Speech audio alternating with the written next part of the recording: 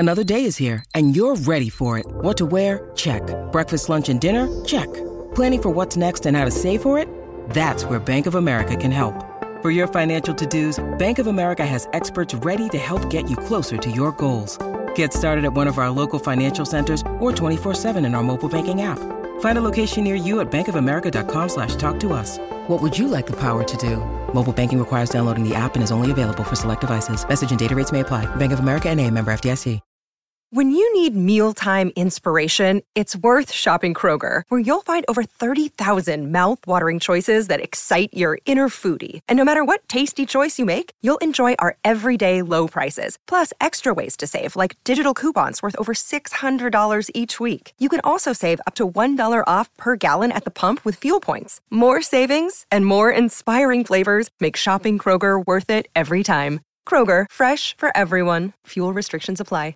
Hello, everybody. This is Marshall Poe. I'm the editor of the New Books Network. NBN listeners like to read books and buy them. So we thought we'd tell you that right now, our friends at Princeton University Press are having a remarkable site-wide sale. You can get 50% off books, including ebooks and audiobooks, with the code 50, F-I-F-T-Y, at checkout until May 31. You can save some real money on Princeton University Press books. I encourage you to go there and check it out.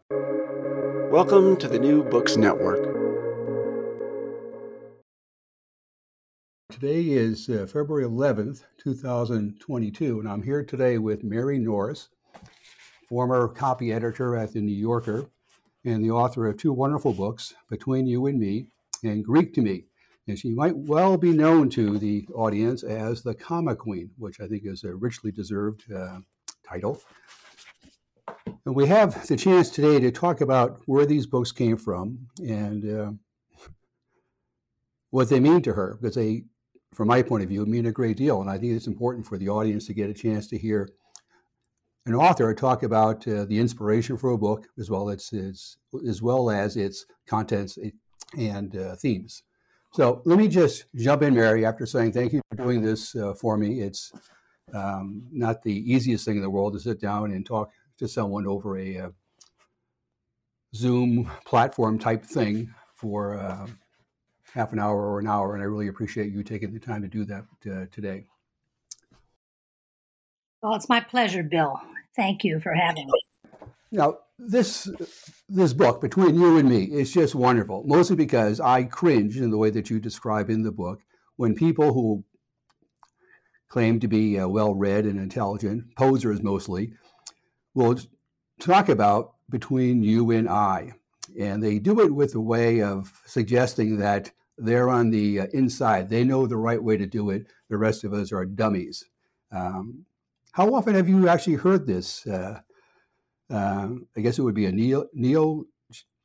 It's called a solipsism. It's a solipsism.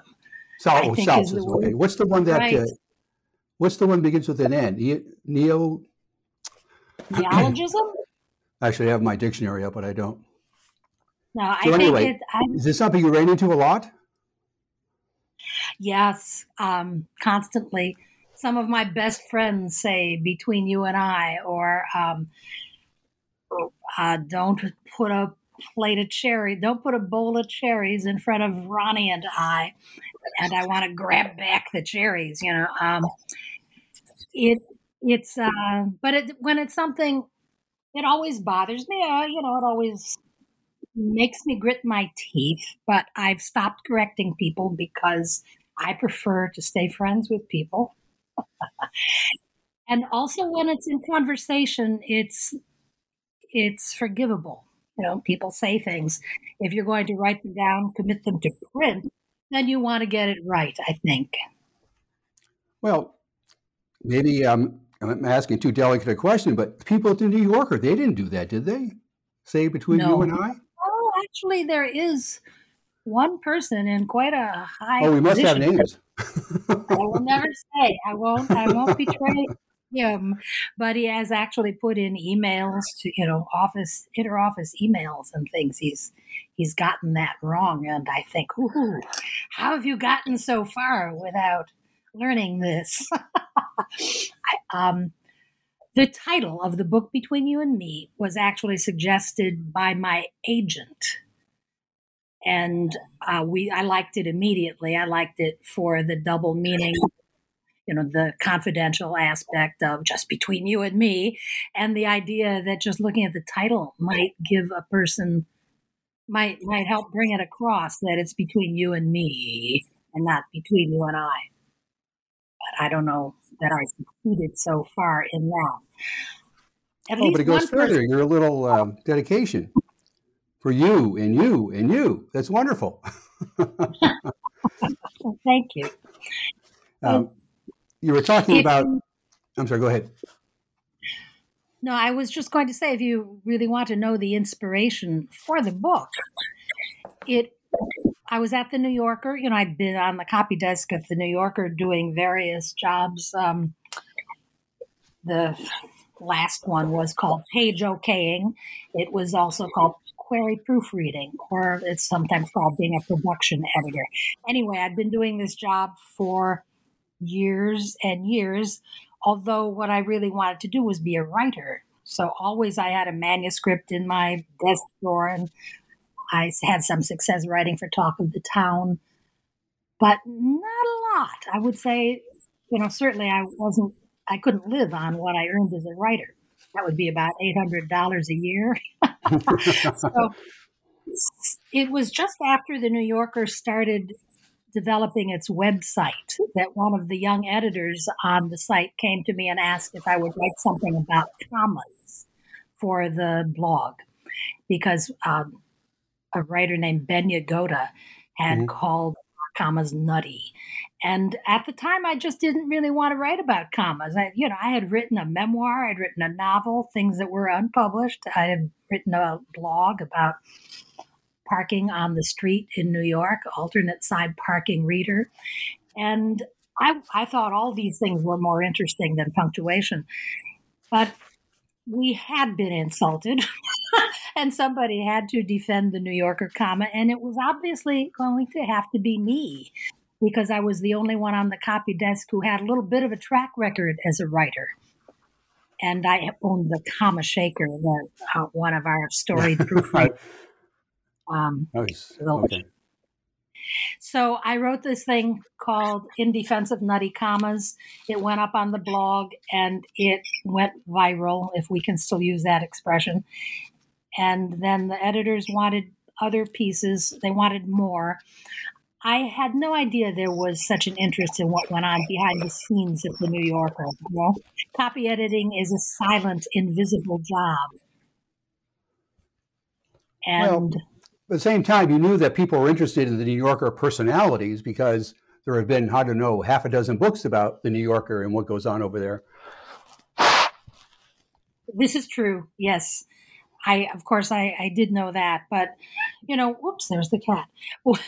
When I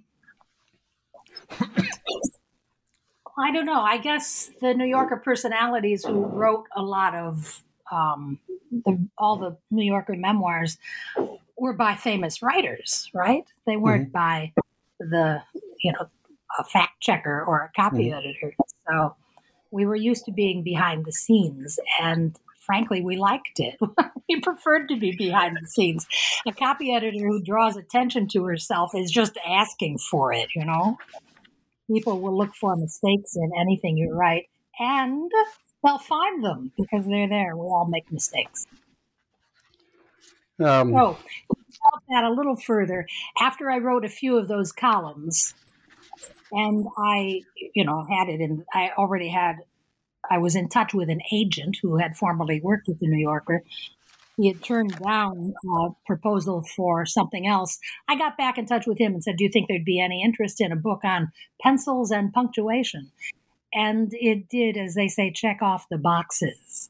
Well, you must have said, would you be interested in a humorous book? Because the book is just laced throughout with wit.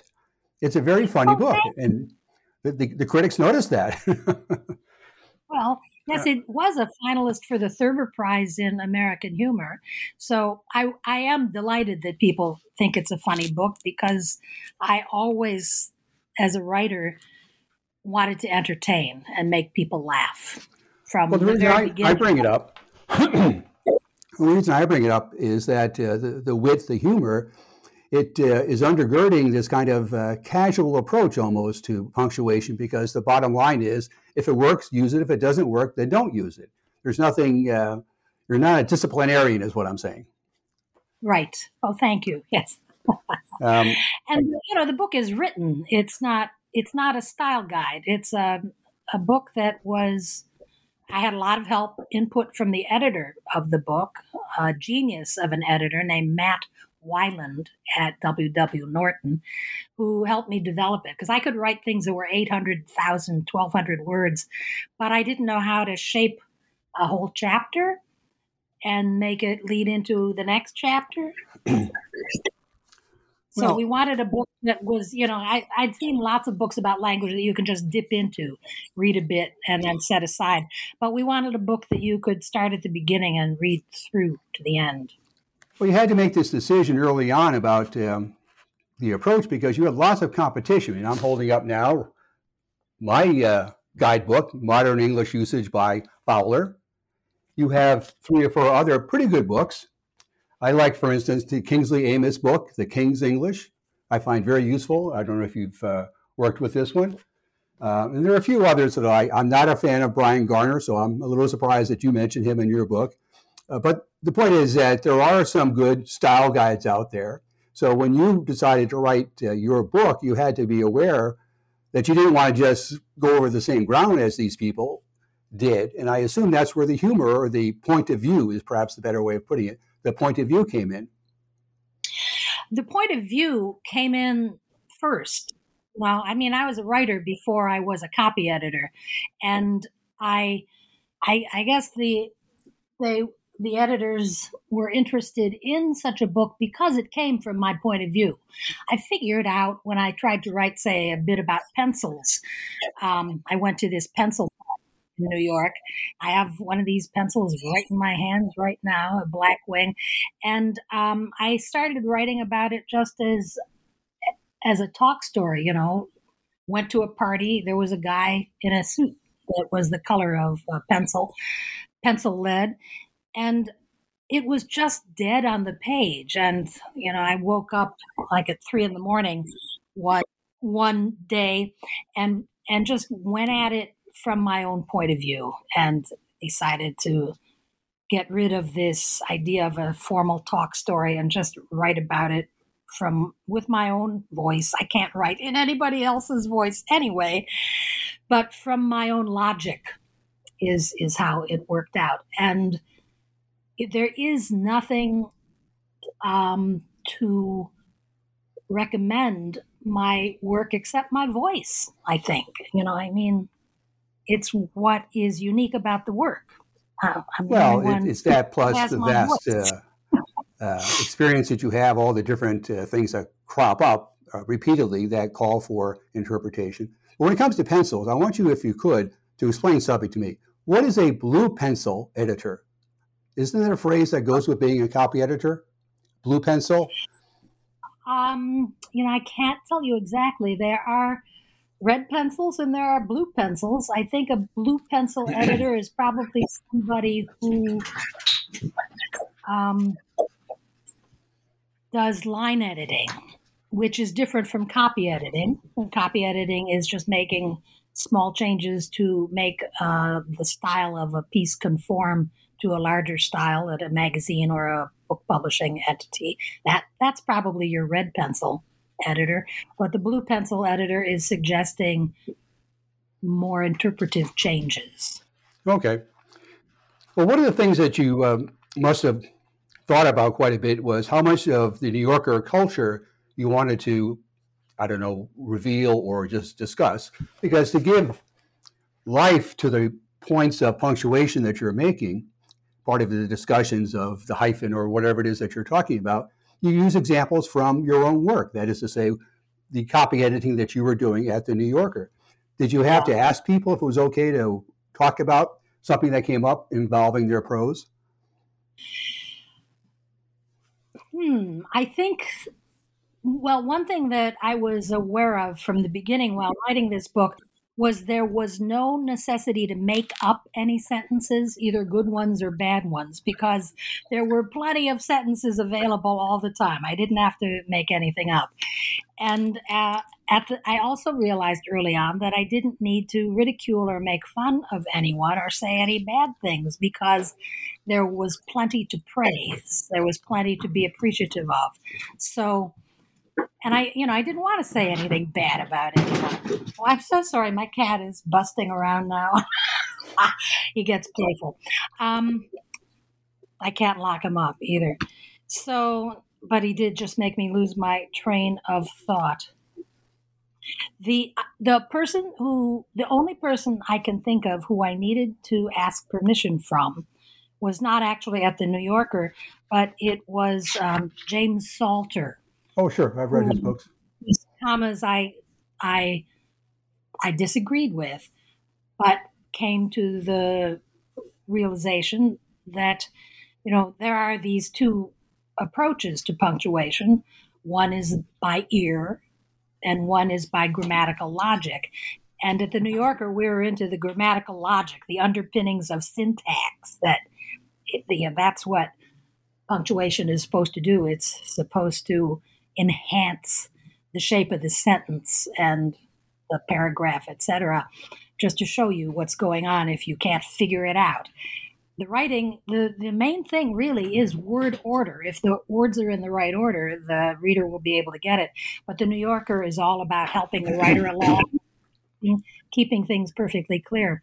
And then there are the more, I think of them as I did think of them as the more arrogant writers who just think that they should do it by ear the way Charles Dickens did. And they're none of them Charles Dickens, by the way. But I've come to the realization, thanks to James Salter and also thanks to Richard Ford, sure, that the best thing is a combination of the two approaches. You have your principles that you stick to when you're copy editing or when you're writing, and you use proper punctuation. But there are also times when you just really need to throw in a comma, just to make sure that something has your cadence. What about the relationship between punctuation? We were talking about that, but the bigger point about style. Does the copy editor have any input on a writer's style? What I'm thinking of is this. I saw a wonderful interview with John Updike towards the end of his career, and he was being kind of pressed by the interviewer, and he said, "Yeah, I get it. I know I write over the top sometimes. I get what they're complaining about, these critics, when it comes to my style. I get it." But at the same time, what he was saying but not saying is, but I'm never going to change because this is what I do. This is what makes me who I am. I'll die for my sentences, is what he was saying. Right. So I was wondering, do you ever get to that point with someone like him where you make a suggestion of, well, maybe there's just one too many adjectives in this sentence? Can you pare it down? Or is that something that is the general editor's responsibility as opposed to a copy editor? Well, there are various layers of copy editing, levels of copy editing. When I refer to style in the context of copy editing, I'm talking about house style. I'm talking about nothing interpretive, but just the way that we spell dialogue with a UE on the end, or catalog. Okay. So spelling preferences and the introductory comma and the serial comma, which is crazily controversial and shouldn't be. But as far as a writer's, as John Updike's style, when I copy edited John Updike, I would not dare question things. I mean, I'd fix his spelling. I caught him once, he spelt Michelangelo wrong, and that's about the worst thing that I could say about John Updike. If his style was sometimes florid and over the top, that was his style. No, we wouldn't touch that. If the only thing that I did once have to sub for somebody who was Updike's editor, and she was actually the query proofreader and the okayer, that job that I did aspire to and reach at last. You are allowed to bring things up then, but you have to be so tactful, right? Anne was very tactful. You don't say, we have a problem here, or anything that will put somebody on the defensive. Those great writers like Updike and McPhee, they want to know what we're thinking, because they want to be in, they know what they are, they know what they can do, but they also know that things sneak through and they don't want things to be unclear, and they want a response. They're very attentive to copy editors' remarks and suggestions. What caught my eye was the reference you make it a couple of times, I think, in the books, about how some of the writers would send in immaculate, was the word you use, immaculate copy, which almost, I certainly have never given any editor immaculate copy, never, ever. It's almost a warning, do not touch this. Yes, well, it's been gone over. Like John McPhee and John Updike especially were attentive to detail. And not all writers are that attentive. And actually, they were more, well, I don't know. I loved reading. I got paid to read John McPhee, to read John Updike. Nobody is going to complain about that. But I would get a little more of a workout reading John Seabrook, say, who is a very good writer, but who leaves enough for the copy editor to help him with. It's just more fun. It engages the copy editor, and he is also very appreciative of help in making his sentences clearer. Now, some writers, they really don't want anything improved. They think it's fine the way it is, and they can be a little defensive about it. And my policy was always to make, if something really bothered me, I'd requery. And if they still wouldn't change it, I'd try one more time. And then after 3 times, it's their name on the piece, and I would back off. I run into people sometimes who define themselves by their prose styles.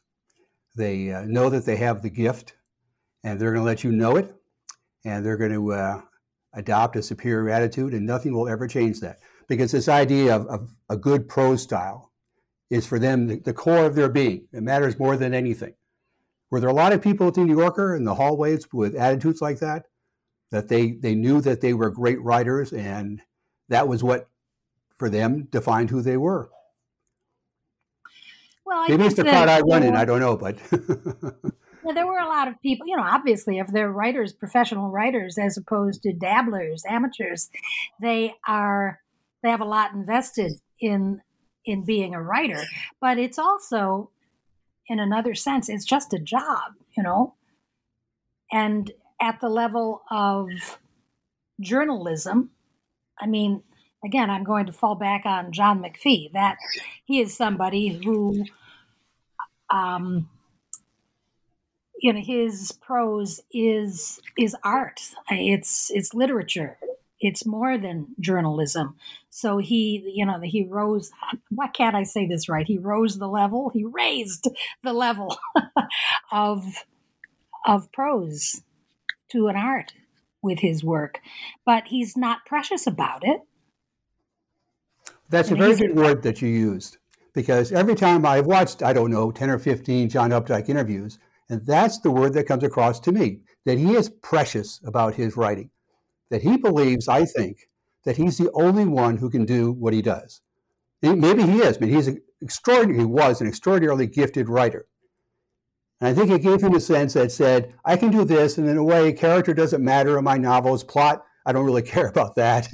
I'll give you a rabbit story from beginning to end, but I don't really care about novels and their plots. I just want to give you these sentences that only I can give you. That might be too harsh, but that's the way he comes across to me. Well, but speaking of John McPhee, let me just throw this in too. John McPhee changed my life. Because I was 15 years old, when he came out with A Sense of Where You Are, the first book in the New Yorker, or the first article that was turned into a book about Bill Bradley. At the time, I was a high school basketball player, or junior high school, whatever it was. And he was able to show me things about basketball that I never knew existed. But he also showed this connection between literature, the word, the sentence, the paragraph, and what I was so obsessed with. There was something about his ability. He just put his fist right in there and just got right to the heart of it. and he put it on the page. And I don't think anyone had ever seen anything like it, where he was writing about this college senior practicing where he would take different spots on the court, and he had to hit 10 out of 13 shots before he moved to the next spot in his circle of shots.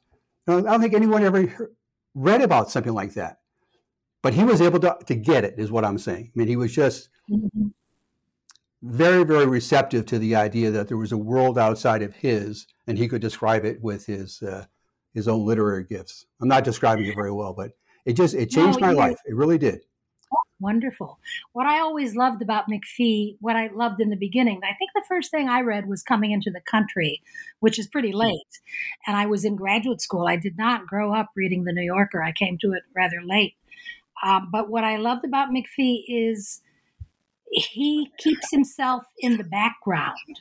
You know, he really gives the everything to the subject of the prose, and he uses everything that he has, but he's not somebody who is navel gazing all the time. You know, he just really gets across information. It's run through his sensibility without him being in the foreground. So he's like a filter. And I love that about him, that there's not a lot of detail about, you know, what his wife made him for lunch that day or anything like that. I got the idea that he was easy to work with when it came to the editing process, was he? He was and is a dream, yes. First of all, the copy is immaculate, you know, and so you're getting paid to read it. And if you find something that you think is, you can give him things. For instance, I once suggested, because I don't know how I knew this, but when he referred to somebody from Manchester, I had just learned that the word for someone from Manchester was Mancunian. Mm-hmm. So in the margins, I was able to write, "Would you like Mancunian?" And he later wrote in his book, draft number 4, that it was as if I had handed him a gold coin. He loved the word, and he loves those words known as demonyms, that are words for denizens of a place. And so that was when our friendship really began, was when we started trading demonyms. Well, you seem to have had an effect on certain writers for sure. I'm looking at this page 37 talking about Philip Roth, who says, "Who is this woman?" referring to you, of course, "and will she come live with me?" You must have been pretty excited when you wrote that little anecdote. And then, of course, he ran into trouble. So how do you feel about that now? Oh, well, good point. I think that Philip Roth's work is going to transcend the trouble he ran into over his biographer, if that's what you're talking about. Yes. But that bit barely made it into the book. When they were doing the publicity, the promotion for Between You and Me, you know, the people at the publishing house kept writing about how I'd edited John McPhee. No, I mean, they kept mentioning John Updike. And of course, I'd read and worked a little bit with Updike, but the person I loved whose work I loved working on, was Philip Roth. And if they were going to mention anybody of that status, let it be Roth instead of Updike for me. So they finally said, well, the editor, and I kept changing that in the promotional copy from John Updike to Philip Roth. And the editor finally said, well, can you give us an example of something you worked on with Philip Roth? And that's when I wrote it on a bus, that little remembrance of what he wrote on the proof, "Who is this woman and will she come live with me?" What elicited that, I have never known for sure, because he never talked to me, never addressed it, and I didn't follow up on the proposition. It was just that he liked that I didn't do anything, and I found one teeny tiny mistake, and I think he thought I would make a pretty good housekeeper. Which would not have been true. So. All right. Well, I have to ask this question of, were you surprised when the book became a bestseller? I'm sure modesty will make you say in part, yes, of course I was surprised. But you must have known that you were on to something. If people wanted to, you mentioned this earlier, people wanted, there's almost this insatiable desire to know more about writing, the process, the people. But I really didn't know. I really had no idea that my day job would turn out to be my great subject. I was surprised that it was generally popular. I was a little worried because, of course, the editors and the agents would be interested in this because that's their job too, was words and books. But when it became popular with the general public, that did surprise me. But then I realized that everybody is invested in the language. It's all our language, and everybody feels it very privately and personally that it's my language and has opinions about it. So I think that's part of the reason for its popularity. That, and I guess the New Yorker mystique. And I hope that it had its value as entertainment too. Were the publishers surprised to the extent that it was a big bestseller? Well, let's see. The editor called me and was delighted. You never know. Publishing is such a gamble. Mm-hmm. You never. They're always taking a chance, and of course they were delighted. I don't think they were surprised because that's what they hoped for. Mm-hmm. Of course, is that kind of success. What I was disappointed in, we're talking a lot about Between You and Me and less about the Greek book. I was disappointed that the Greek book didn't do as well as the other book, the first book. But people seem to be a little, Americans are scared. Well, you've stepped on my transition because I was just going to say or ask you that one of the things that the success of the first book did was create this enormous pressure on you to come up with a good subject for a second book, because you had reached an audience and they wanted to know more, and you had to decide, well, what do I think they want to know about now? I think it's a wonderful book, by the way. I think it's an absolutely as candid a book as you can get about a person's life in a way.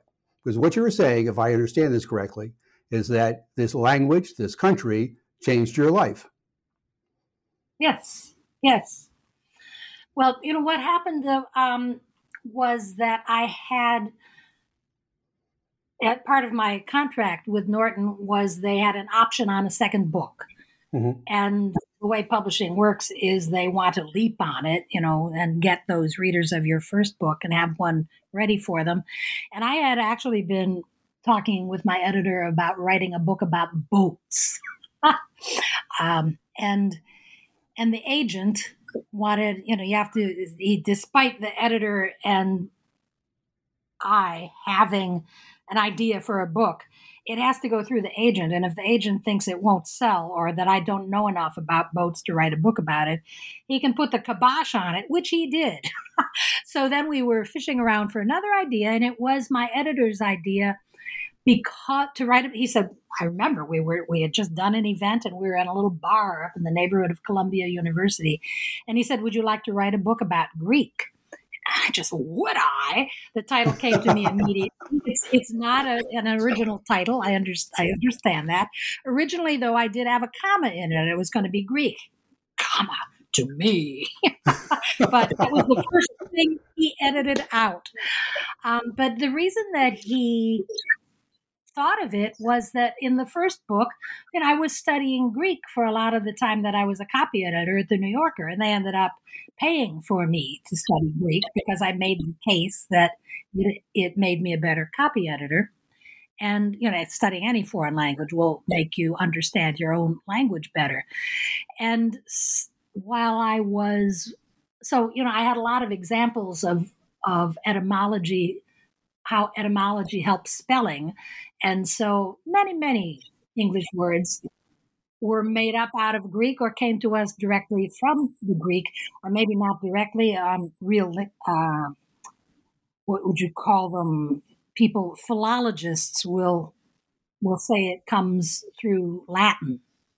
and they must know what they're talking about. But I skipped Latin, so I I just go back to the deep roots in the Greek. While I was working on the first book and I was under pressure of deadline, I was invited to Greece to go on a press tour, and I couldn't turn it down, although I should have been home working on the grammar book. So while I was in Greece that time, to make up for it, every day I wrote a little something about the Greek alphabet with the idea of getting it into the book about the New Yorker. So I'd written quite a lot of this stuff. And of course, it all ended up on the cutting room floor. And that's one of the things that gave Matt the idea that I could write a book about Greek, because I already had a start on it. Those things turned out very few of them made it into the book in the end, because now it was a very hard book to write. The first book, you know that thing that they say about the book being the tip of the iceberg? It turns out, I thought it was original with me, and it turns out it was Hemingway. But there is a huge mass of things, mostly drafts that didn't make it into the final, into the book itself, that, research and things and emotions and life experience that inform a book without actually appearing in it. So these things get edited out, but they're part of the base. So that was a pretty big base in the first book, being about the New Yorker and the English language. But imagine how much more territory the Greek language formed, and how many more people had written about it before me. And I thought I had to absorb, digest all of that before I could write anything myself. And by which time I would be 150 years old and not capable of doing much of anything, I would think. So at some point, the editor said, enough research, just write it. And I had to really fall back on my faith in my own understanding and experience of the language and of the country, and draw on that and believe that that I had something interesting to say. Well, it was not always easy. All right, let me press you about this, because what struck me is that the fact that Greek is so difficult is important. So that you write about traveling as a tourist there, and you talk about this sense of alienation that was so formative to your experience in being in a strange place. Did the language itself, did the Greek itself produce this sense of alienation that you had to fight through to get comfortable with it? Because once you're comfortable with the language, once you're comfortable with the people there, once you're comfortable with the country, you blossom. That's the only word I can think of to describe what the book is, I think, showing. You blossoming. And you have several scenes that I think are designed exactly to show that. But is the difficulty of the language really in a way essential to the journey that you go on in studying the language? Well, yeah, I first felt that feeling of alienation in London when I didn't get to travel until I was overseas, until I was about 24, 25. And then my first trip was to England and Ireland because I had read so much English literature and I wanted to go to the homes of famous writers and see the daffodils of Wordsworth and all that. And I had that sense of alienation in England, in London, in my own language. They talked funny. And if I couldn't bring myself to say lift instead of elevator because I felt like a phony and everybody knew that I was not English. So I think the sense of alienation is part of the travel experience. Mm-hmm. And I was a little worried about going to Greece because I thought, if I feel alienated in London, how am I going to feel in Athens when I can't get back home fast? And I actually traveled first. I prepared for Greek by studying Spanish and going to Mexico. Oh. I wanted to be in a place with a foreign language where I could get home fast. where there was no ocean between me and home. So that worked out pretty well. I enjoyed Mexico, and I don't speak Spanish now, but I had enough. I could, it was garbled Spanish, of course, but people were kind and I enjoyed it. As far as Greek being difficult, it's not easy, but people see it as difficult mostly because the alphabet looks so strange, and it's just a matter if you can get over the hurdle of the alphabet. You can sound out any Greek word, you can stare at it long, and sometimes figure out what it means by transliterating it into an English word in your mind. You could, vivlio, beta, iota, beta, lambda, omicron, vivlio, pronounced, the B's, the betas are pronounced like V now. It's just where we get the word Bible, and that's so obvious. And all you have to do is learn a new alphabet, and you learned an alphabet before you were in kindergarten. It is not that hard. It is not that high a hurdle. And if people would just, I feel like an evangelist, which is a Greek word. If people could just get over that hurdle, the scales would fall from their eyes, and they'd be able to read Greek. Hearing it and comprehending it in modern times is, that's as difficult as any language. Well, are you saying that in your own life you were ripe for transformation, so to speak, and that Greek was just a vehicle? Because what strikes me is that the book is really about you as a person changing from beginning of studying Greek to the end, when you do some things over in Greece, and you just are exalted in a way by the changes that you've seen in yourself, and you're going to bring these changes back to the New Yorker and in a way be a different person. Maybe I'm reading too much into it, but it strikes me that it's all about you becoming who you wanted to be. Well, thank you. I mean, I didn't set out to do that, but I'm glad that you got that from it. And I do understand that there's a progression in the book. It's not, one of the early reviews of it actually said the structure was labyrinthine. And I took that as a compliment. I don't know that it was intended as a compliment, but it's a little bit difficult to pin down how it's structured. And that's because it is an inner journey. And those little epiphanies are spread out through the book in a way that is a little hard to describe, because some of them are in the act of traveling, and some of them came through in studying, and some were ancient Greek, and some were modern Greek, and some were English.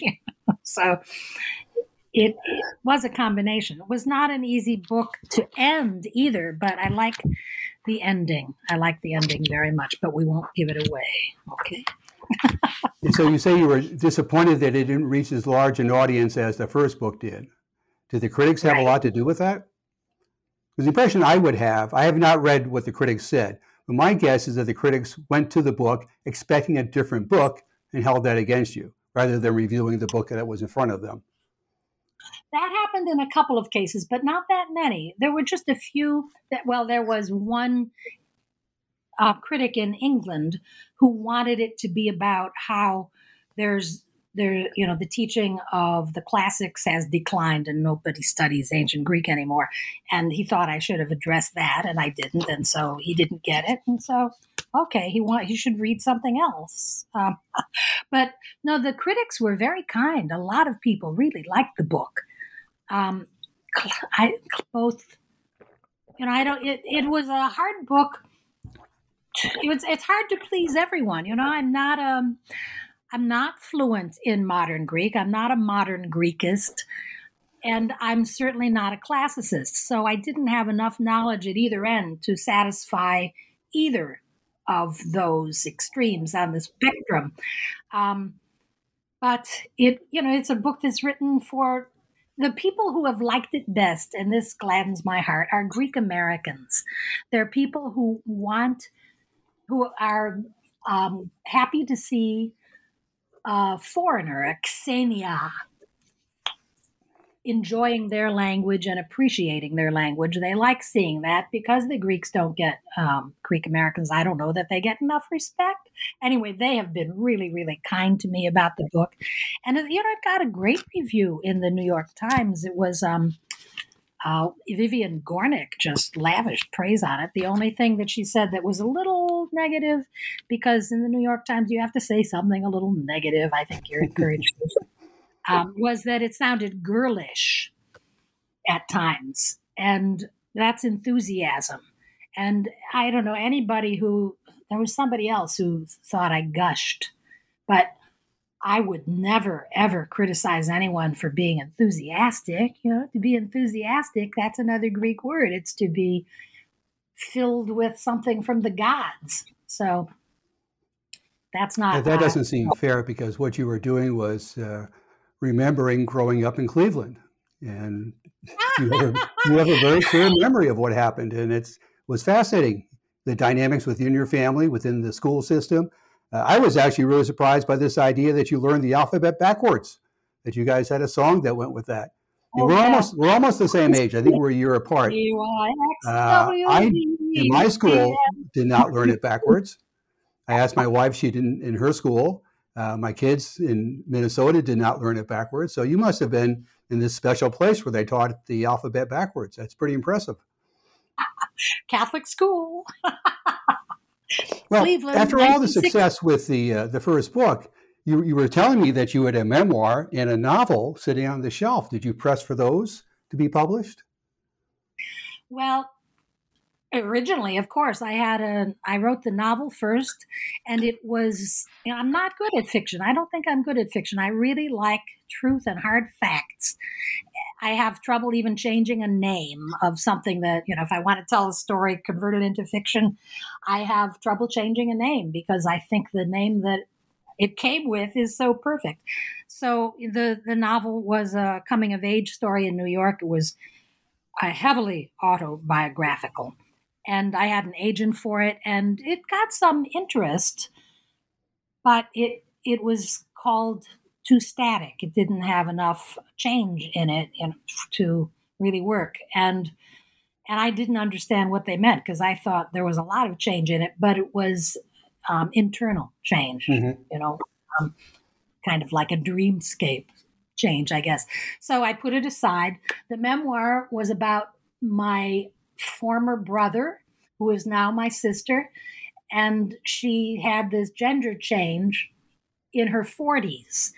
And I wrote about it because I thought it might be helpful to others sometime who were going through that experience to know what it was like to be a family member of somebody going through that change.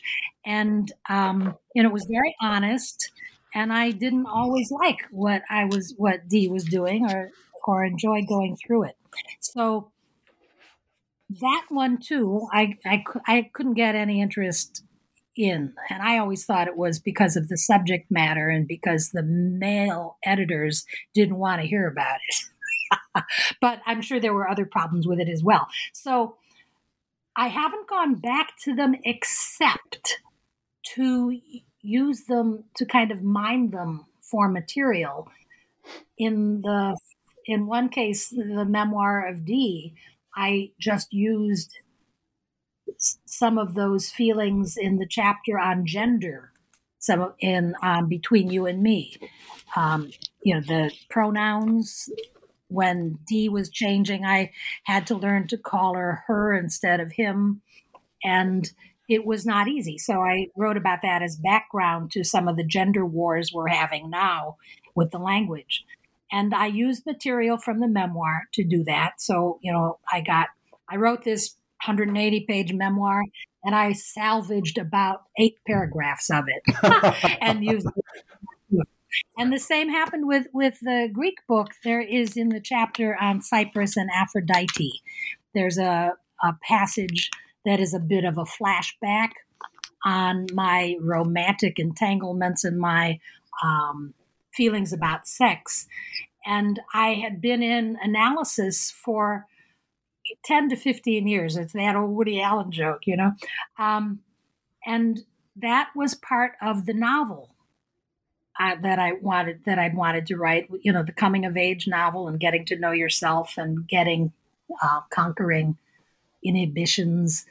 And that book had a whole chapter on gynecology and psychoanalysis. And I condensed that into a very short section of the Aphrodite chapter in Greek to Me. So I cannibalized my own work, and now it was a difficult way to go about it, but I salvaged a little bit from each of those attempts, and it's in books, and I'm satisfied. Well, even though you haven't asked me, I'm going to suggest to you that what your next book should be about. And I'm basing this on the parts that really came alive in the two books that you've written so far. I think you should write a buddy road trip novel or memoir of a sort, because some of the best bits in your books are when you travel from place to place. I'm thinking mostly of this not as anecdote, but the story you tell at the end of Between You and Me about going to, is it Windsor, Connecticut, the library there? Do I have that right? Oh, South something. I have it right here. It got my attention in part because I grew up in Connecticut, but the way you tell the story about this library and the money that was left, $1 million or whatever it was, whether the town should be able to spend it or whether the library should be able to spend it, and the way you capture the personalities of these different people struck me that if you had a novel or a nonfiction book where you traveled all over the country, meeting lots of people like this, it would be a lot of fun. So that's my suggestion. Take it for whatever it's worth. But you have a real gift for that thumbnail portrait of people, and that's something that's pretty hard to get, I think, to get right. It was Southbury, Connecticut. Southbury, yes. Yes, that was a wonderful little. Was it a chapter by itself or just a segment of a chapter? It was pretty good, I thought. It was actually it was the epilogue. That was very satisfying because I had a lot of material on this woman, Lou Burke, who was the crazy. Like, maybe you're not supposed to use the word crazy anymore, but she was a scary, angry woman, and she did not make good copy, frankly. So it was a surprise to me. Something I wrote about her, it turned out to work as the epilogue. It got attached late in the editing process, and it was a little bit of a road trip.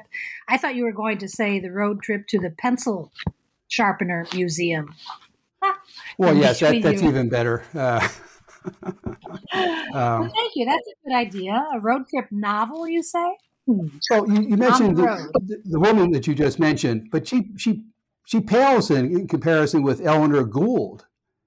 You just want to know more and more about this woman.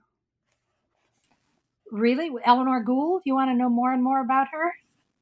Well, that's the way it came across to me. I mean, she's legendary. She's the genius, right? She's the one who was part of Mensa and then a sub-organization within Mensa.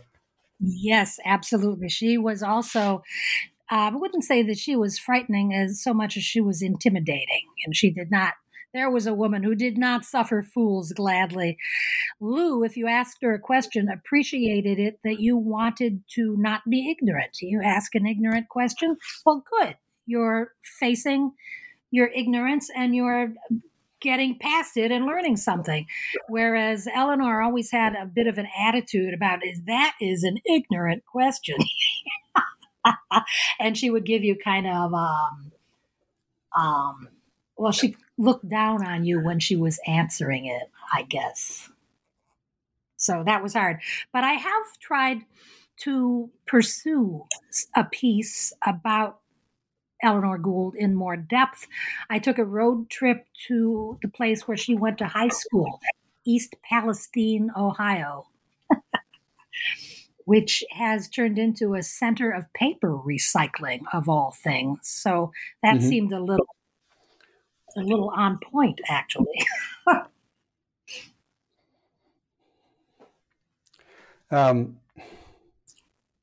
Yes, I mean, it's someone who's been reading The New Yorker for, 30, 40 years, I guess now.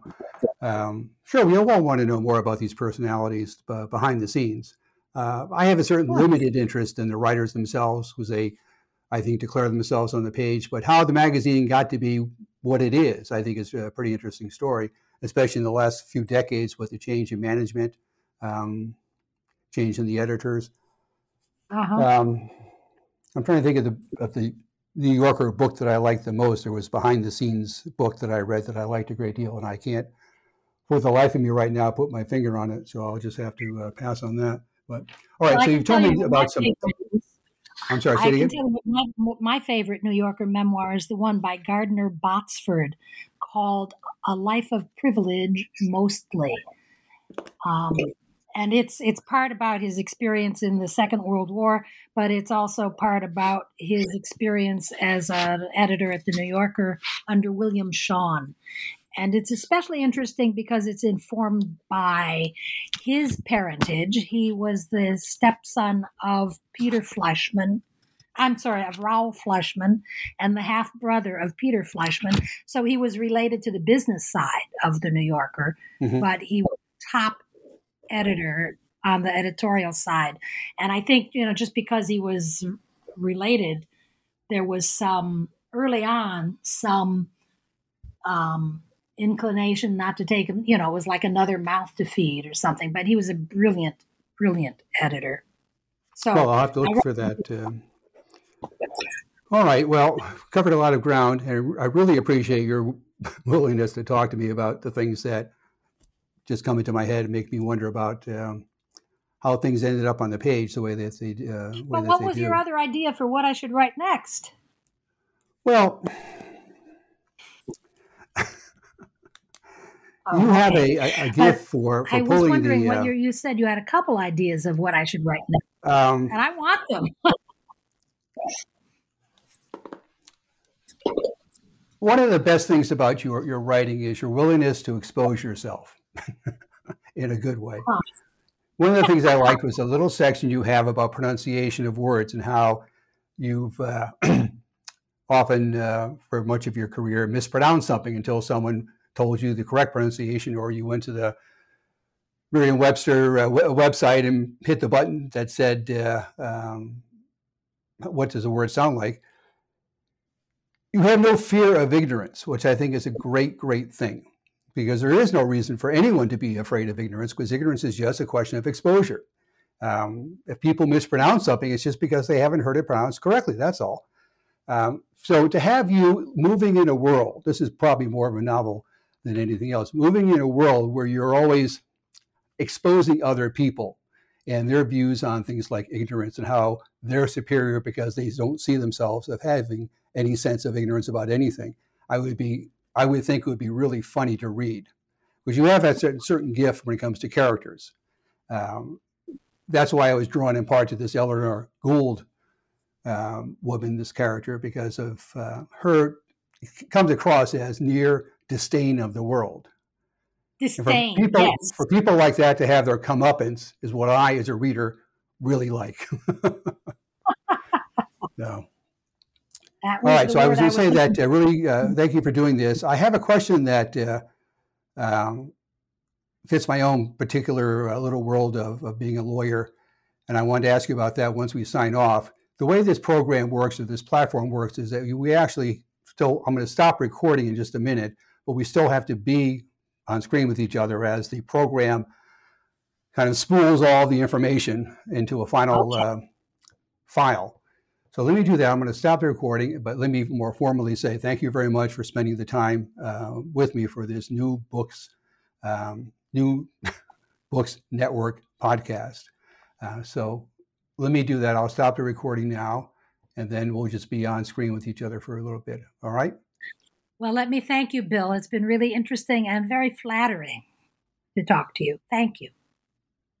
I have to ask you, don't you live in a world where people tell you how talented you are? and how much joy you give them as a writer? It would ruin me. I don't mind telling you that I had not read your books before you agreed to do this. I had seen your these wonderful 3 or 4 minute videos that you did with the New Yorker as the comic queen. And I thought, that's a woman I want to know more about. And that's why I wrote to you. And that's why I'm absolutely delighted to have read the books. Again, I've read them 2.5 times. I'll probably finish them again. So I'll be able to say that I read each one 3 times. And the point is that each time I read them, I learned a lot more about you and about the language that I just love our language. And it's always great for me to learn anything about it. So, oh, no, you have a gift. You really do. And I hope there will be a 3rd book sometime soon. All right, so let me stop this, and then I can ask you this really probing question that you probably never thought of. So here we go.